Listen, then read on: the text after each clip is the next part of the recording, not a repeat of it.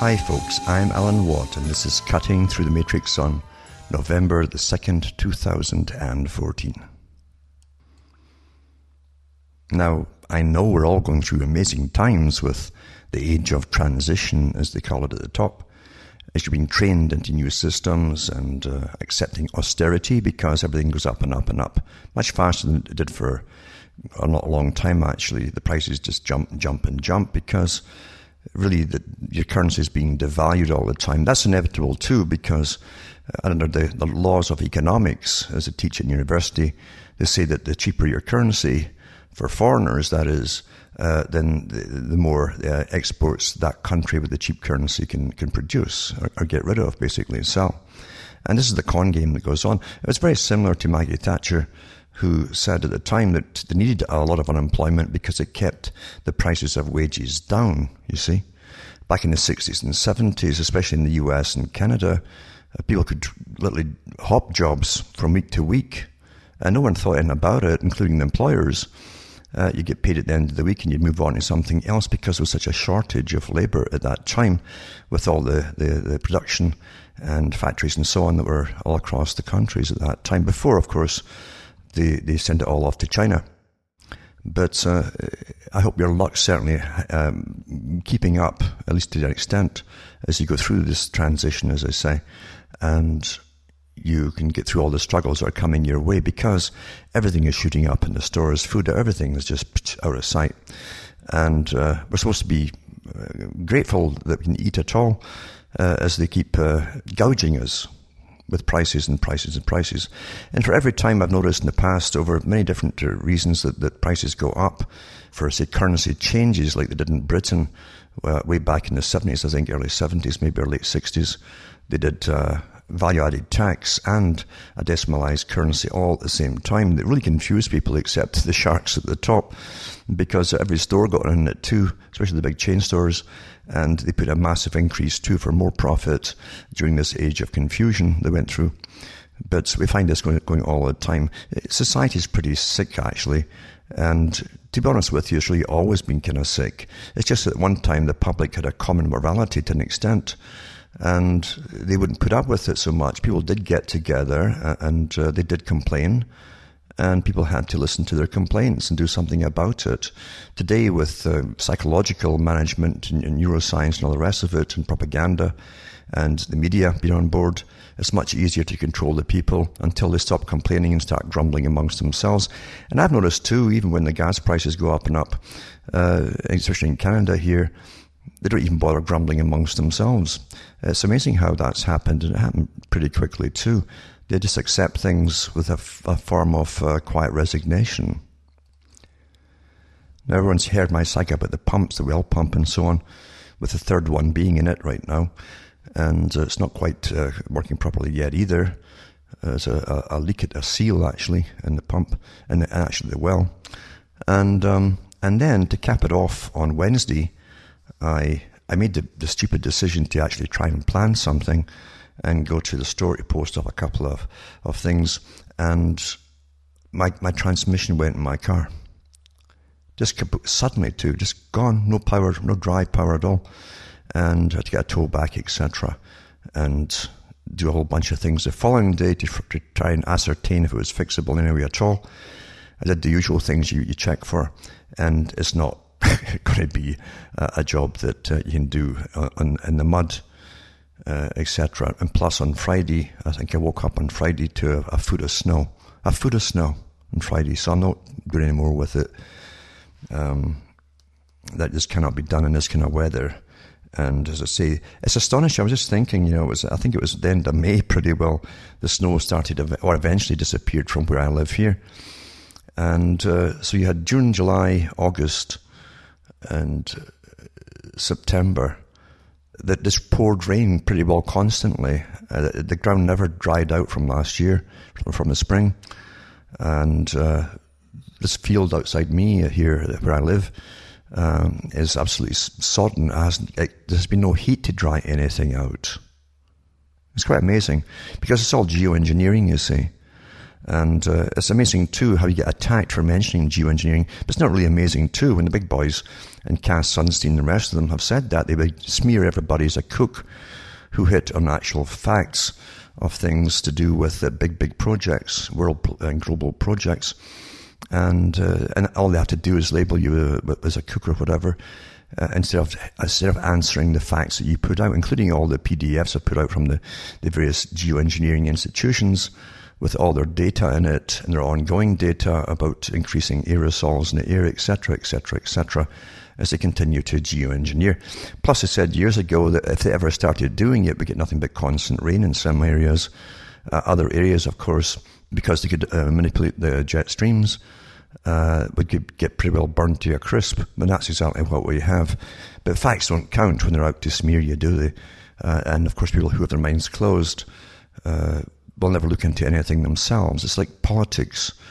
Those who are born to vote one way or the other will continue to do it their whole life long, even though the definition of insanity is to repeat the same things over and over, expecting a different result when it never ever happens. But that's humanity. No one ever said that humanity was logical. It's to do with your training and so on. And recently I read a study from universities to do with belief systems of all kinds, including political belief systems and so on. And they found that once people have accepted a system of belief, they'll fight it tooth and nail. They'll never check it out. They don't want to check it out to see if maybe something's fallible in their particular belief mode. And that goes with politics as well. Quite amazing. And going back to the neuroscientists and some of the precursors of the neuroscientists who dealt with global future predictions, because they worked on big global think tanks and they worked towards a global society of trained public across the world, and constant training. They called it lifelong learning, as they continue to train you and train you and train you. They talked about this very system back in the 30s and 40s, including Bertrand Russell's, where he said that he used to think, he said, and many people did, used to think that all you have to do is present the facts to the people and they'll respond logically and do the right thing. And he said you can do more with a brass band and military uniforms to get folk motivated than you can with all the rhetoric and facts in the world. And that really, unfortunately, is true. Many people who think they're waking up are actually, I've always said this, they're not really waking up at all. They're simply waking to some part of their life changing. And that's what they're objecting to. And they're given no choice but to really look into why either they're getting hit in the pocket or something. And so through a financial crisis or something like that, they have to look and at least question something. But they really don't want to question anything else. And then you have the disinformation agencies and professional agencies that are out there too, which are given the job to wrap in all the UFO stuff and ghosts and all the rest of it into the same thing, to discredit those who put out nothing but facts, because you're lumped in with the same bunch. A very old technique, of course, used by counterintelligence agencies for an awful long time. So this is the age in which we live, and the more confusion of the multitude of people going into sites or forums or whatever with their own particular slant on something or belief on something, the more confusing it can get. And that's why the big boys are not worried at all, to be honest with you, about any conscious or global awakening on any unified scale. Only a unified scale would get any attention too, but that won't happen, because you'll find all the different people on different forums, they're all fighting each other as they try to push forward their particular point of view. It's kind of like the old Russia before the Bolsheviks took over completely. There were so many different types or spins of socialism being pushed by different parties at the time, a mass of them. It was awfully confusing to the average person. And when they're all fighting each other and criticizing and etc. each other, the Bolsheviks simply went in and took over. They then proceeded to eliminate the leaders of all the rival parties until no one could speak out against them. And you'll find that underneath many things, belief systems of all kinds, including politics naturally, that even though there's a congeniality on the surface and an intellectual discourse on the surface with many different groups and so on, and even with some religions too, you'll find that underneath it, there's always that raw, very primitive side to it as well, which could come to the surface at any time. I've always thought about what Plato talked about, that anything that happened in the past or humans had been able or made to do or conditioned to do or trained to do could be repeated if you knew the formula. And never forget that formula sitting quietly simmering in all kinds of groups. The study of humanity, and I can never stress this enough, is the biggest study on the planet from the earliest times to the present, because those who rule countries and now the planet have to understand, at least have a comprehensive understanding of how the bulk of the population actually works in order to control and manipulate and use people, because we live in a system really of literally usury of all kinds, and there's many kinds of usury as well. But from the ancient times, to live better than anyone else, you had, which meant more food and everything else and things that you wanted, more wives or where it happened to be. At the same time, you had to get something that the rest of them didn't have and have other folk working for you. The best way to do it at one time was to give them a religion of some kind and have them pretty well terrified if they didn't comply, and back that up with an army as well. The Egyptians did that too. So if you can get a belief system instilled in the people, another way too is a communist system where the Soviets were trained, especially the first couple of generations of them, that they were working for a better tomorrow, a utopia. Then they would suffer more hardship at the time, thinking that they all owned the country, they all owned their future. But it never really occurred to a lot of them for a long time as to why those at the top who ran the system on behalf of the people lived so awfully far above all the rest of the general population. Nothing really changes. It doesn't matter if you call it a classless society or a democracy or whatever. We're looking at the same system going back under the guise of this strange term called civilization. And what does civilization really mean when you think about it? Civilization really goes back to recorded history, recorded by writing, etc., of all kinds of writing, inscriptions and hieroglyphs, etc., which also meant there was a leisure class as well, to be educated, because if you're working all on the same level, scrounging for food, or planting food or hunting food, then you wouldn't have time to learn these other things like education in certain areas. Therefore, everyone truly would be the same. At the very most, you'd have some sort of tribal leader, a primitive tribal leader, who'd have no more than the rest of the people except the respect, basically. But that changed with the advent of something called wealth, which was valued by something called money. Whether it was weighed out or coined out, didn't matter. Those who had more of it, and when they conditioned the public that this strange gold powder or a silver powder or an eventually coinage was actually more important than that cow there or that milk that the cow produced, etc., then someone had control over the minds of other people. And that's really the medium of exchange, what they call currency. As long as you have currency, unfortunately, you'll never have an honest system.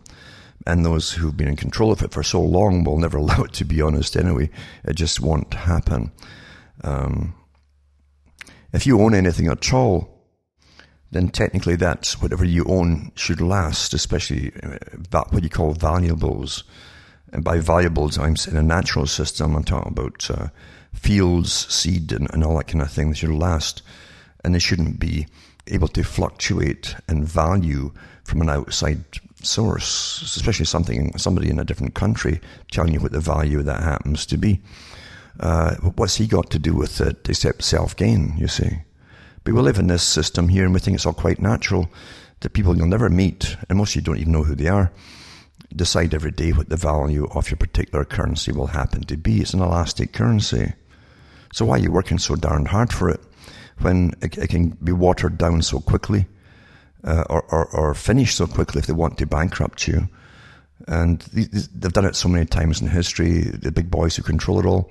This is what they call science, the science of economics. So it can never be an honest system.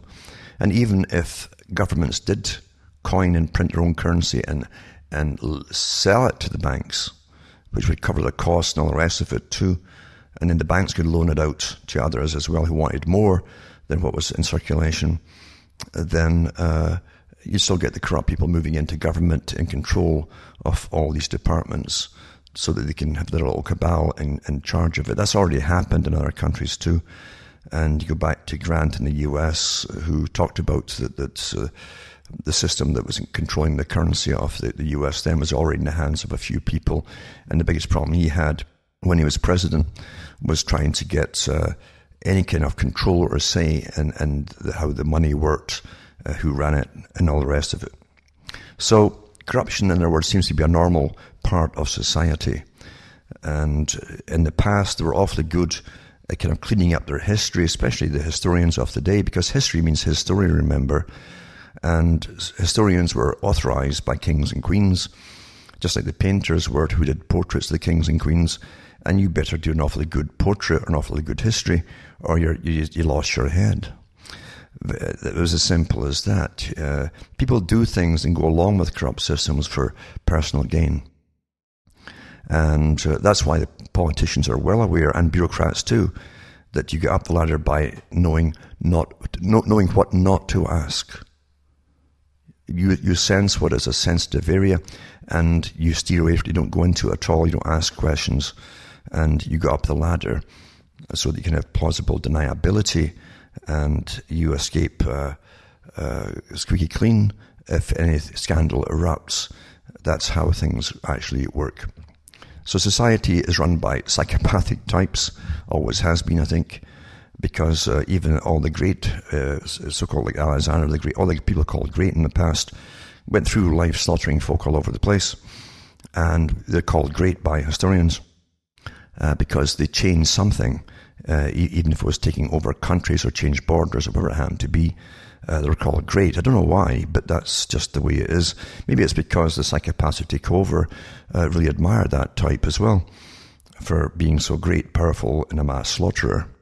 That's the farce of humanity, unfortunately, and history, and nothing's changed. But psychopaths, it seems to me, have always had the rule over the minds of other people. Psychopaths are great con people. There's also really nasty and wicked people too. They don't have to be psychopathic, they're just nasty and wicked. But psychopaths especially want a good life for themselves, the best life if possible. And they'll con anybody and everybody to get it. And they'll lie quite easily because they have that natural ability not to feel embarrassment of any kind whatsoever. And they know even what the expressions to put on their faces when you talk to them personally. And it puts you completely at ease. It's like looking into a mirror at times because they'll copy your expression, so things seem familiar to you. And that's what salesmen are taught too, by the way, how to emulate the customer's stance, movements, gesticulations, speech, and all the rest of it. So it's almost like yourself talking back to yourself. You're kind of at ease with it, and you're being taken for a ride. You don't know what's being done generally. But people want to follow psychopaths. The reason is, and lots of sociologists and psychologists and neuroscientists over a long, long, long time have come up with the same conclusions. The people will follow these characters because the psychopaths will make fast, easy decisions. Ordinary folk, or normal folk, say, will try and weigh the balance of consequences. The psychopath has no problem with that, because if there's any consequences, he won't take the blame. He'll immediately have someone lined up to take the fall, and he has no guilt whatsoever. It's a foreign concept, guilt. In fact, it's a mystery to him, in fact. And I mean, really, they puzzle over that. Then we can go into all the wicked people, and wicked people are bound, naturally, with various chips in their shoulder, feelings of inferiority or superiority, doesn't matter, and they can play people along to set them up, thinking they're so smart when they have them fall.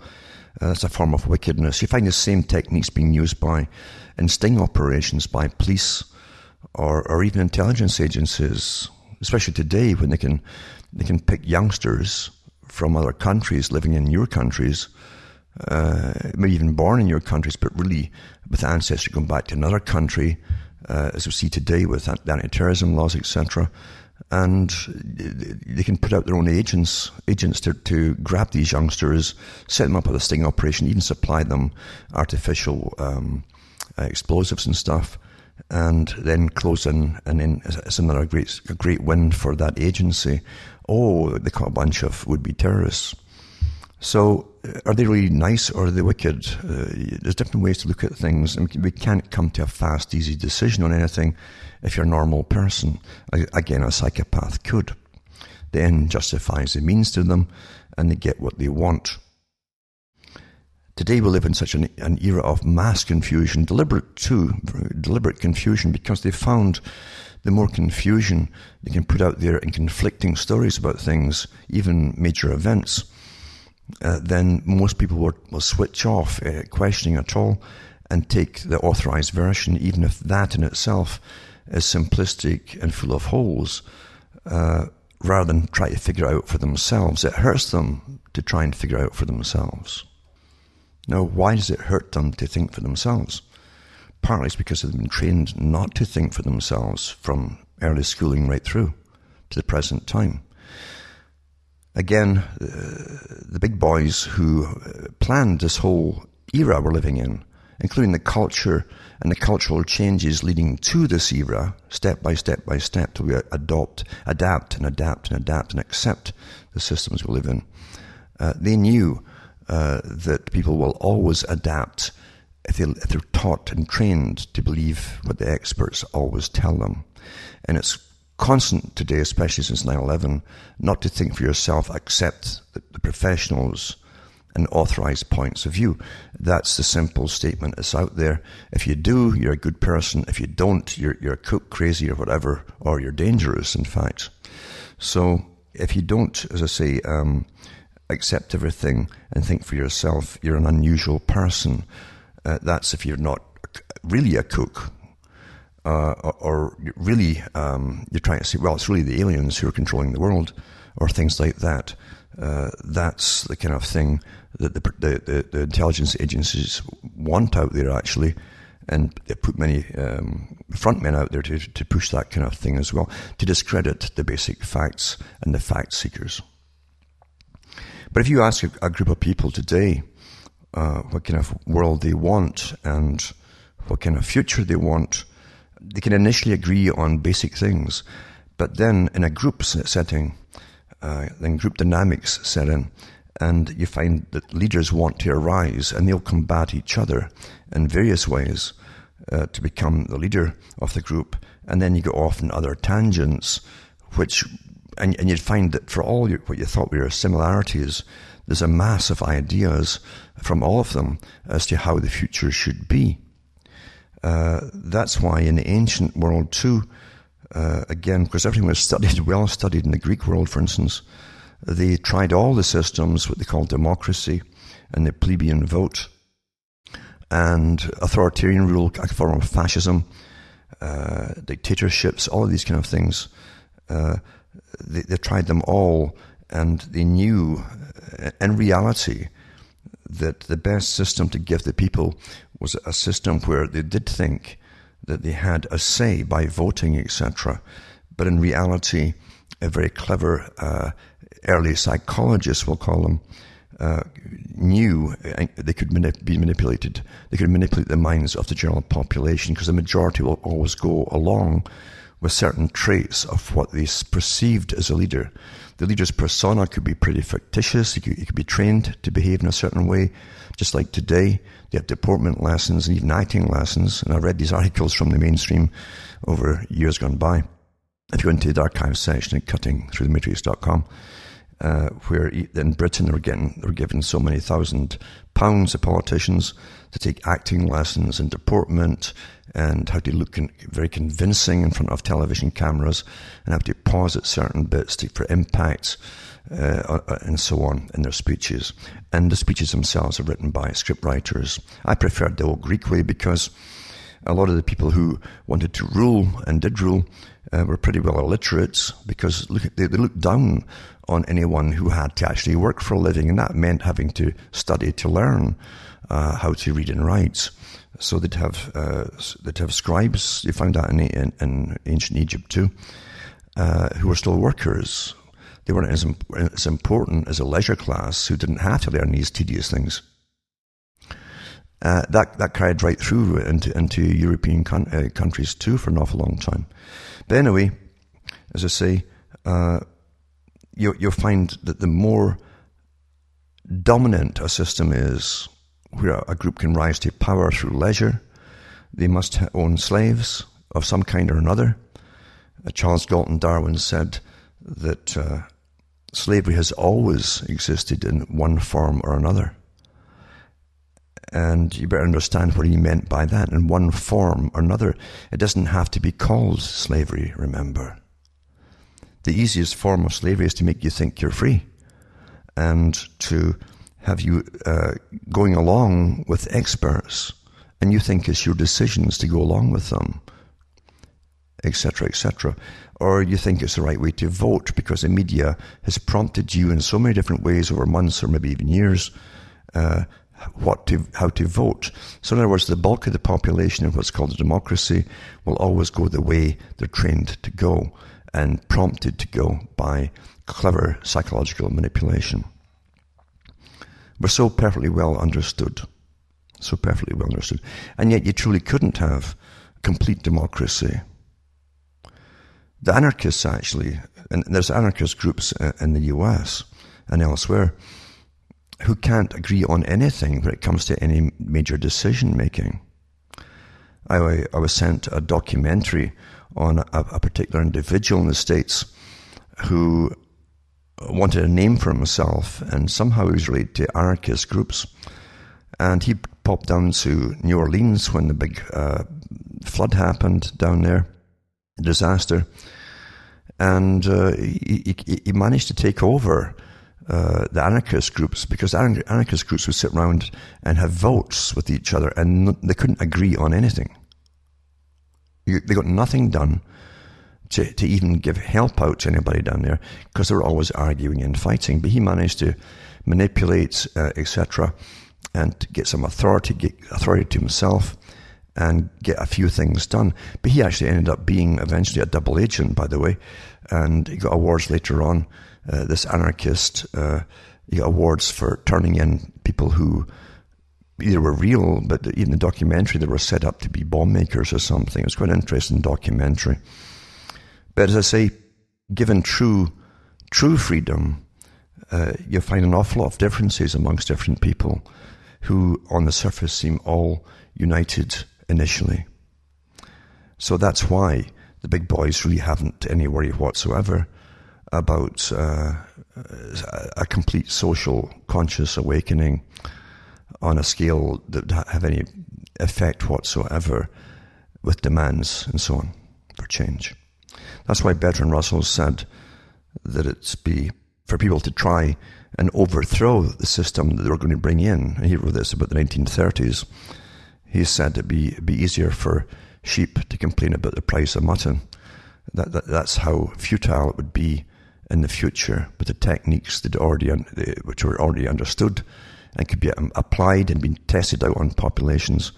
Especially the World War II, for instance, they found that people went into complete obedience mode for survival when their lives were threatened, right down to starvation diets pretty well in Britain with incredible rationing and so on, and how they put up with so much hardship and obey all authority figures right down to the very local level, and the air raid warden, things like that.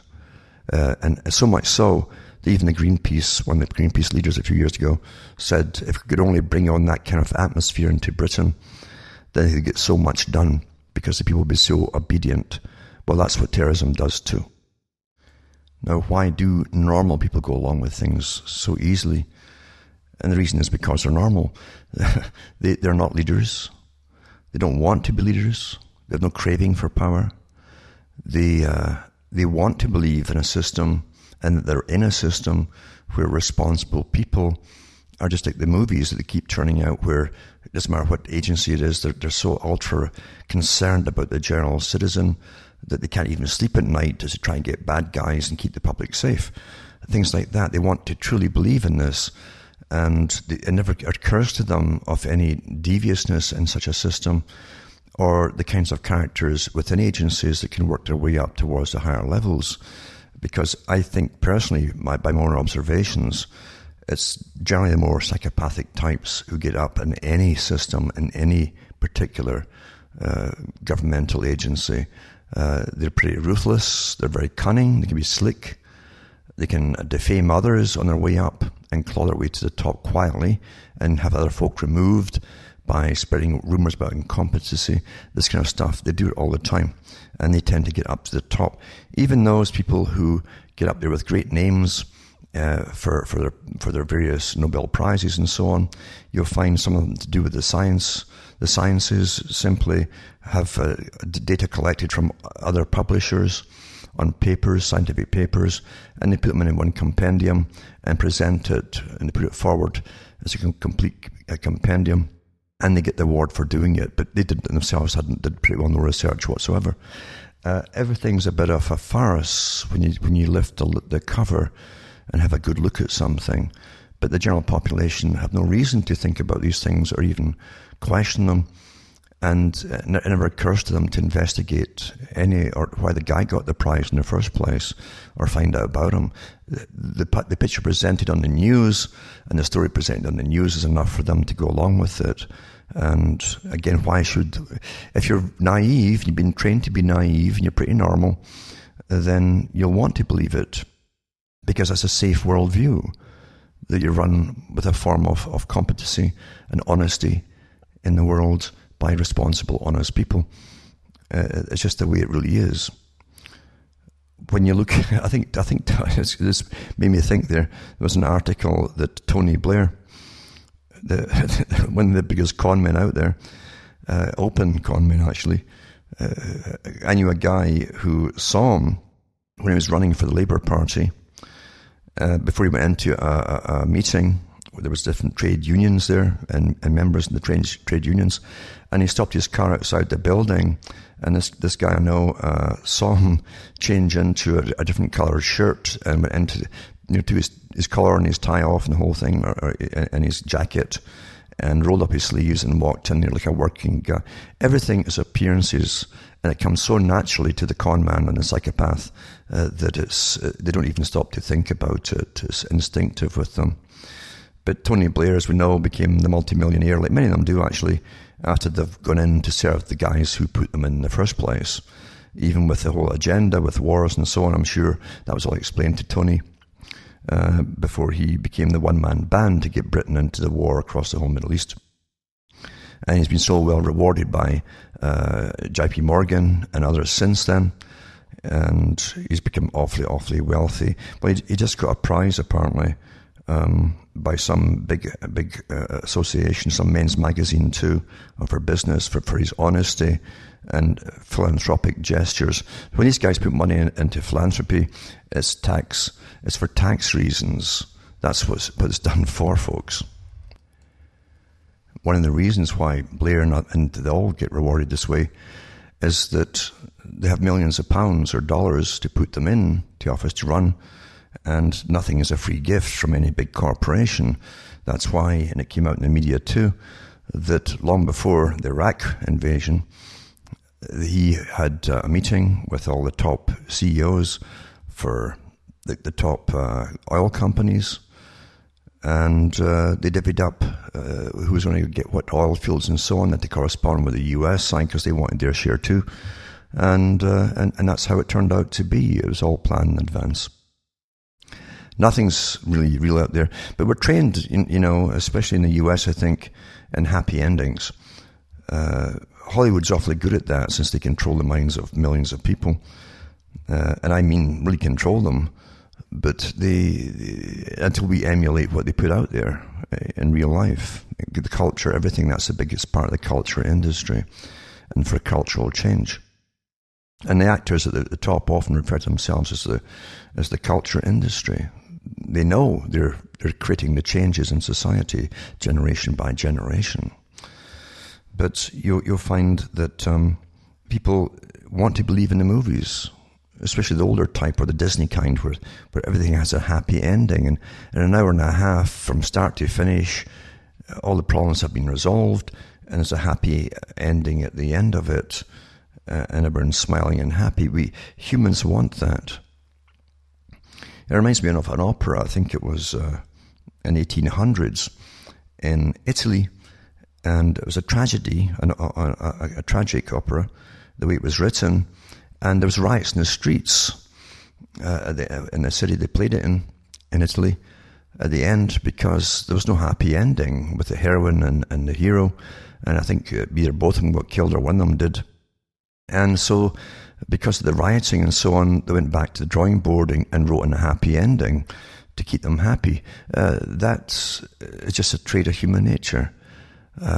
We want that perfect happy ending because it makes us feel safe and secure.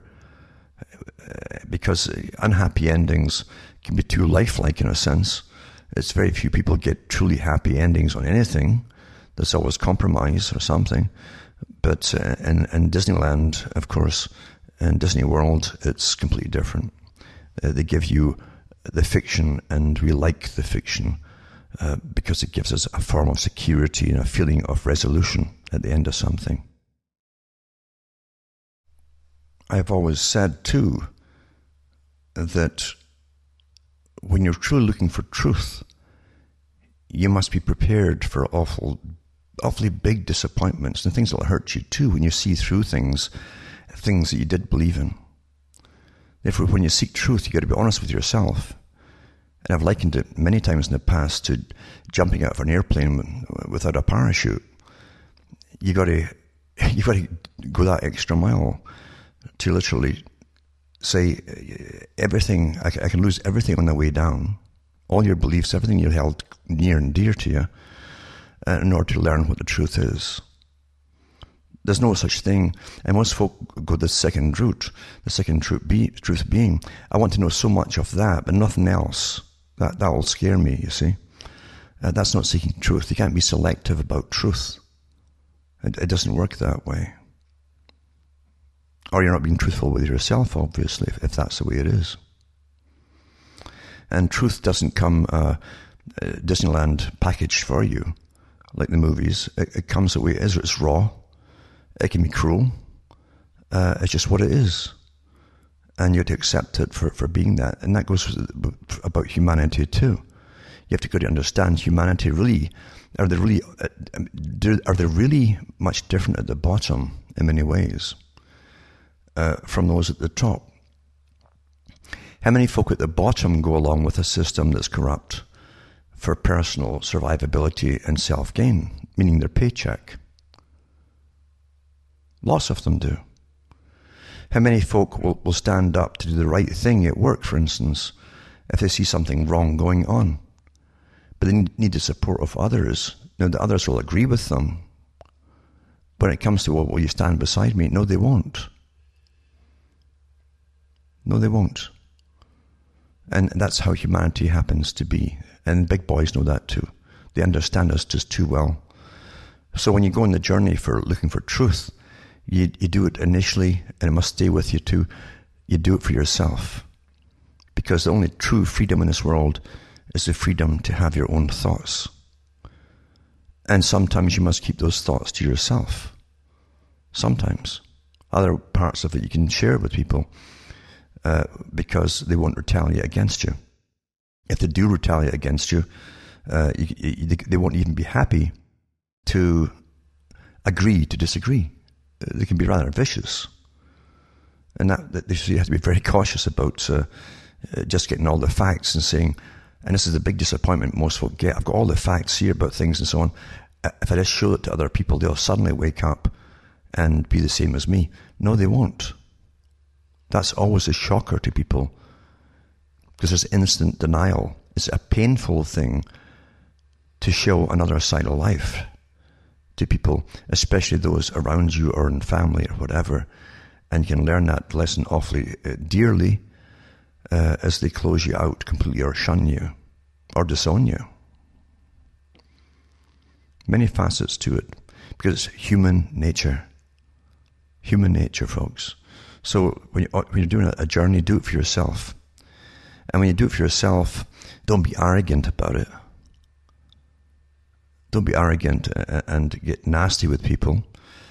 Understand that it's only by a quirk of nature, a fluke, that perhaps you could be the same as them. And someone's trying to give you truth, and you don't want to hear either. It's not their fault. The world we live in is very deceptive. I've done many shows where I've touched on the big international corporations, the really big successful financial corporations. And by financial, I mean even the producers too, or the ones who own production, such as the big car companies. As they cheapen everything that they churn out there, they've put so much money into perception management, because that's how we're managed, perception management, not reality, but perception management, where a nice car seems awfully brand new and shiny, but it's a tin can. But it looks like what you've been trained to believe a car should look like, for instance. Until you use a thing, or you take it apart for repair yourself, and most folk don't, so they never find out.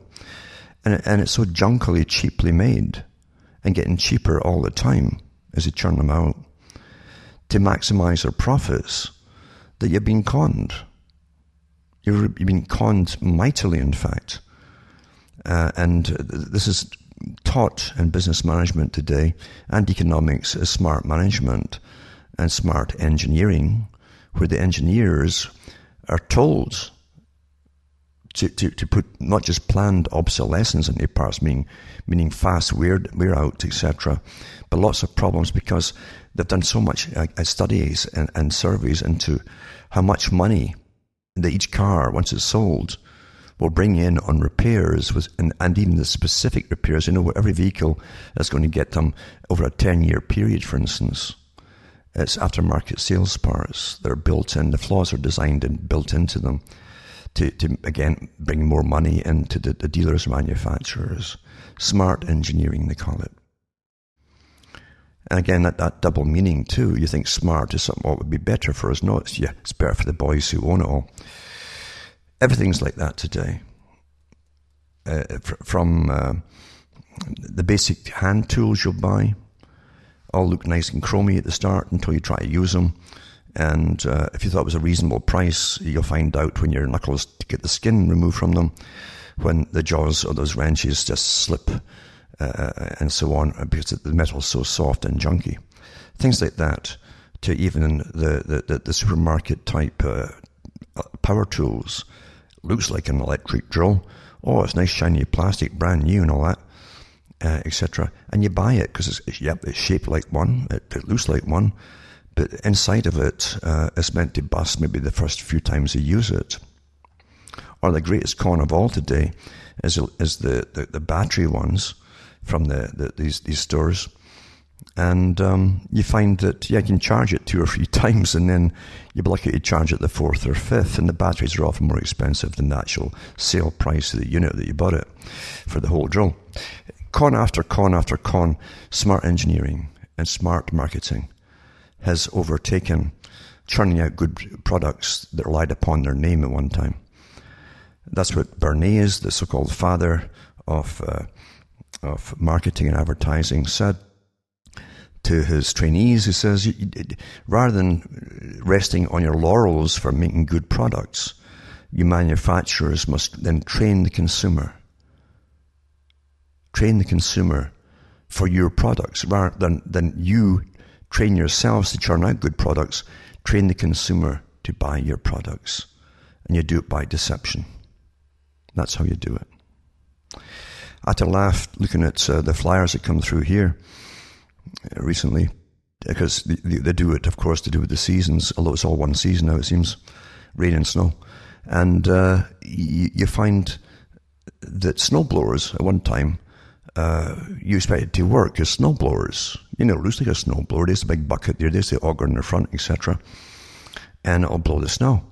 And every one that I checked out on these flyers that were getting up for sale, and they're not cheap. Nice, shiny, new, good-looking paint. Very little metal underneath the paint, mind you, but it's all perception, isn't it? But if you looked in, and I did phone up a couple to ask them, these things are all for occasional light use only. But they look like heavy-duty suckers. Some of them are like 36-inch buckets on them and stuff like that. But occasional light use. This is Canada. This is Canada, folks. But most folk don't know what I've just said. They buy them. They don't know. They've never asked them. They've never phoned up and asked anybody. They make them. So now for a snowblower, you could buy something called a heavy-duty one, which used to be a normal one. Because at one time that was a normal snowblower. It's like your organic eggs. At one time they were all organic. We call them natural eggs. So the natural now is organic. The same with your natural vegetables is now organic vegetables. Look at a step higher than it used to be and much more expensive. Everything is perception management in a racket. Is you're trained to suit the product, as Bernays said.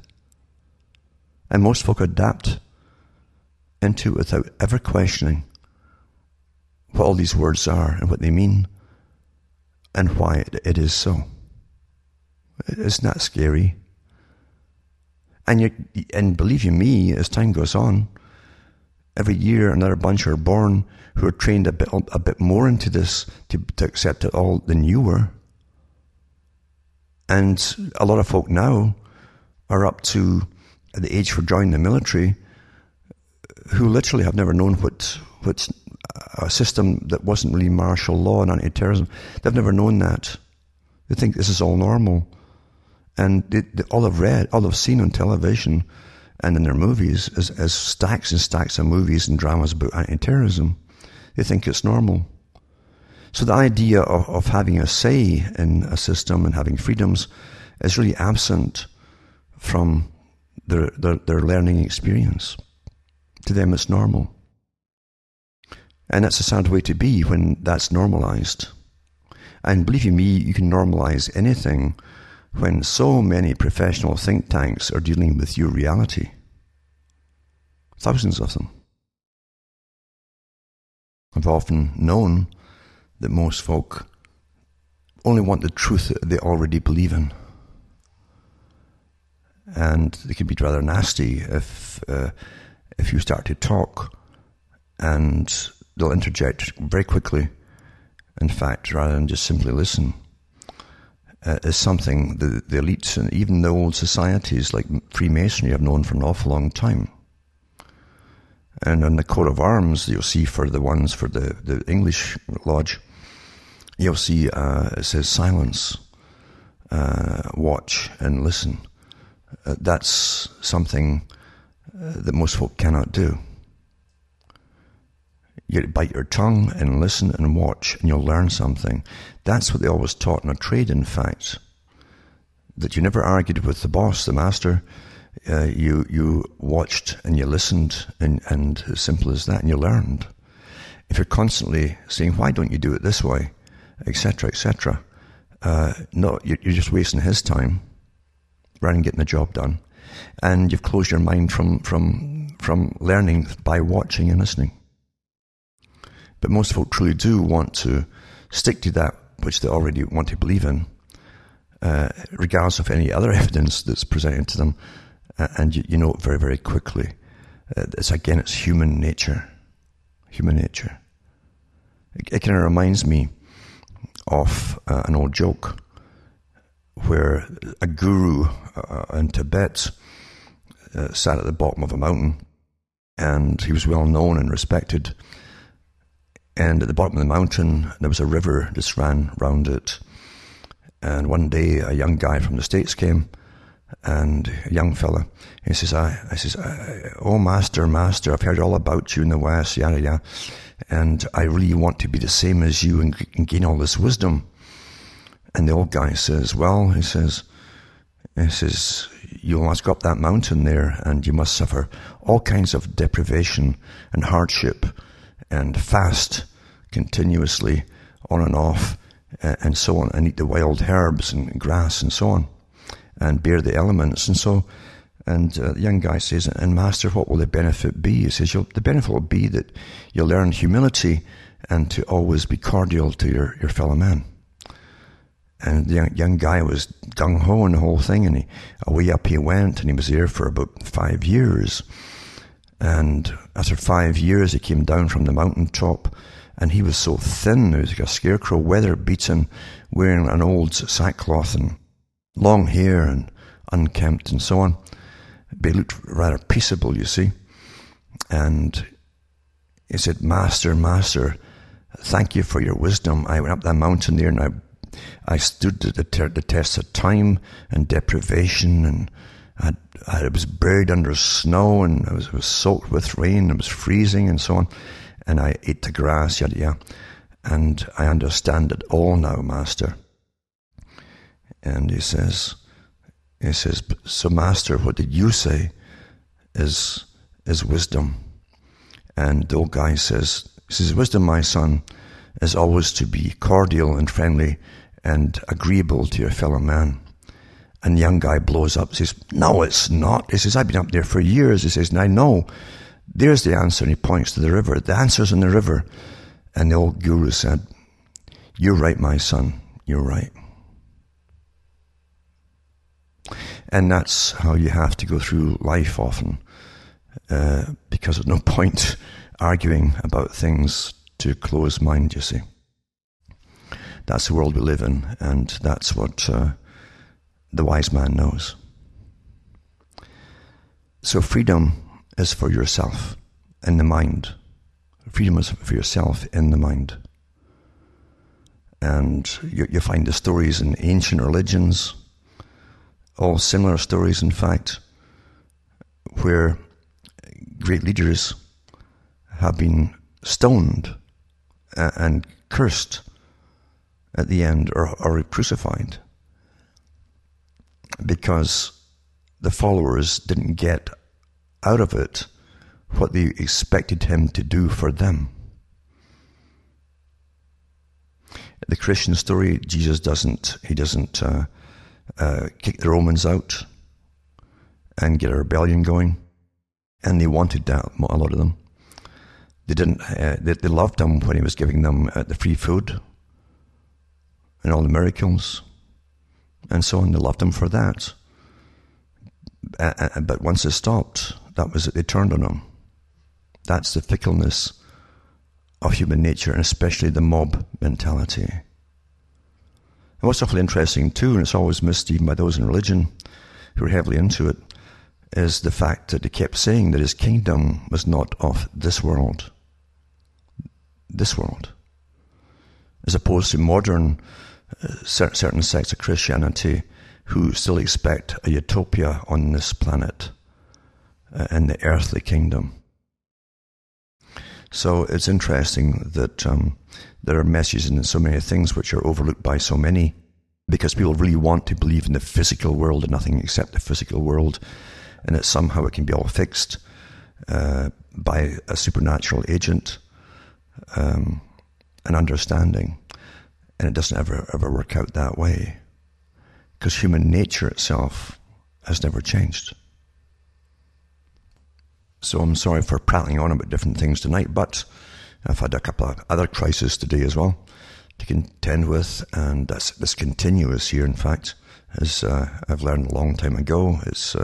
It always happens again and again to verify that that's how it is. As I say, from the well, it was just incredible. I put pumps in before and never problems. This thing has caused so much a hassle. However, as I say, then the car went Wednesday. Just suddenly no transmission and no drive. No drive at all. Things like that. Then a couple of things I had to deal with today as well. And that's how it really goes. That's real life. There's no Disneyland ending here. And I don't plan on escaping into other fantasy to get away from reality. Reality is what it is. It's what it is. I don't say it's right or wrong, but that's what it is. Understand it.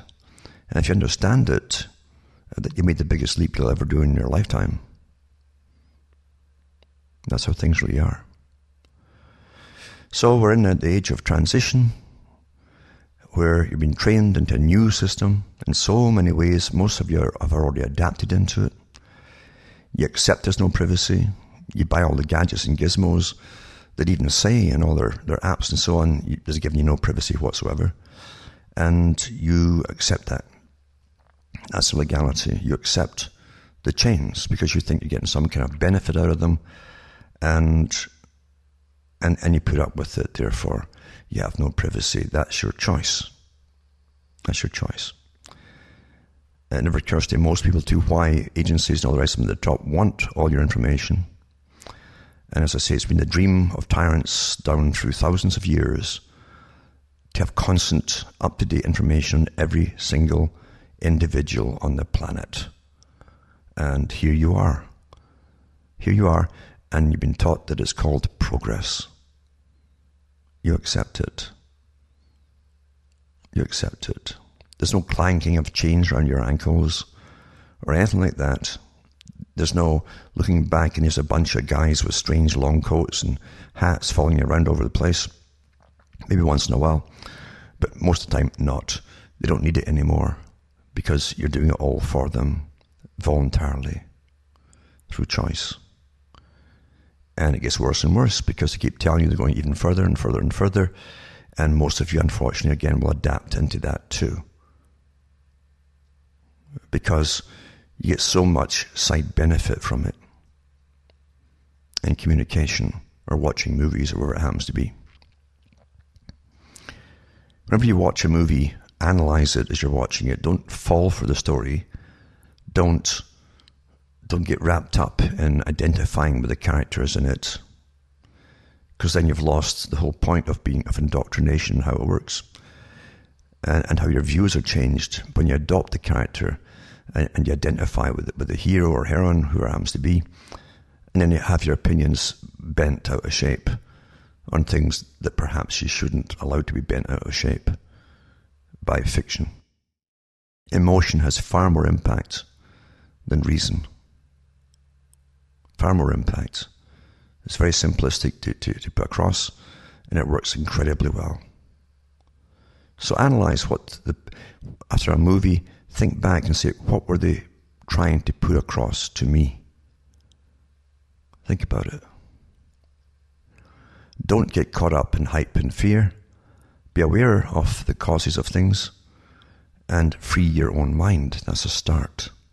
That's a start. And everything starts. As I say, the longest journey starts with the smallest step. And the smallest step can be awfully hard to take if you may have to give up something on the way.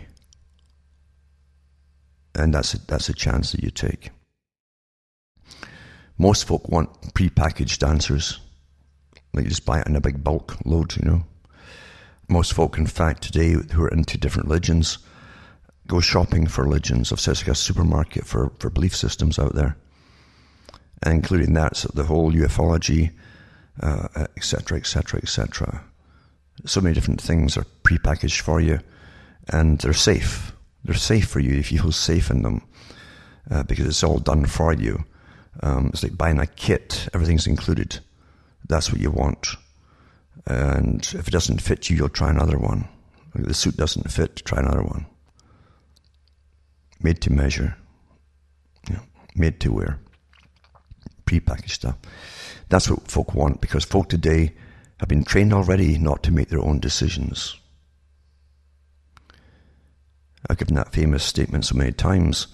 The big boys said it, and the Club of Rome said it too, that democracy didn't work, and they wouldn't need it anymore, because really they used it in the past as a con, always telling you, vote for us and things will get better. And now they don't need it anymore because people, fewer folk vote anyway. They know that the scams of the voting system. and they have all their decisions made for them by the state. The state isn't just one super building somewhere. The state also is a cartel, has cartels of big international corporations working on you too. They all work together, folks. That's the complete state. And universities and so on. Your whole reality. To shape your mind into being the perfect citizen who's easily managed and will go through life from birth to death without questioning anything at all. And they said at the Club of Rome too that eventually the people won't need to use their reasoning powers and make decisions for themselves because the state will be making it all for them. A lot of folk have already got there already, and their apps and all the rest of it and all their gadgets are making decisions for them, even out past their time all the time. And they accept that too. That's all part of total control. It's sad, but it's true, and it's very simplistic, really. There's nothing complicated about it. But as I say, human nature is understood so perfectly well. Your tax money made it so because that's how they hired and created professional organizations to investigate your psyche a long time ago and still ongoing as they keep adding to it and adding to it and adding to it and doing tests on whole populations and individuals all the time. And they'll never stop. But they understand us pretty well, perfectly well. That's the sad truth about life. Anyway, when I give talks, I don't see them as downers. I simply see them as realistic talks. I said a long time ago I wouldn't be a cheerleader for the general public because the general public are making their decisions. Each individual makes their own decisions. They're prompted which ones to take, mind you. As Cass Sunstein and others would say, and the behaviorists and neuroscientists, you're prompted all the time what way to go. But they take them, they make those decisions, and you can't be a cheerleader for people who don't want to think for themselves or truly make their decisions on their own by themselves. You can't help folk like that. So don't try to be some kind of messiah to save the world. You'll be lucky to save yourself and a few friends. Because even when you think you have reclaimed your mind, there's a war on to try and make you lose it again. That's reality, folks. Reality isn't an easy ride, not for most of us anyway. Not easy at all. And we are filled with all the problems that we have, especially as we go into the age of austerity, paying more money for junk than we need at the moment, and the junk gets more junkier with every generation of it, and more expensive too at the same time to maximize the profits for the corporations, because they said greed is good, right? That's taught in university. Greed is good. You can't change that by yourself by saying, please stop it and be awfully nice to the rest of us. It won't happen, folks. It won't happen. But you've got to first save your mind. Once you do that, other answers can come along. But first you got to save your mind. Reclaim it. Plant the flag for yourself. And start using it.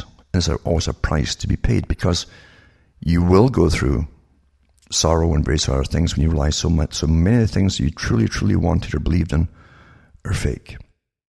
That's part of the price. You'll lose people, friends and so on. That's part of the price.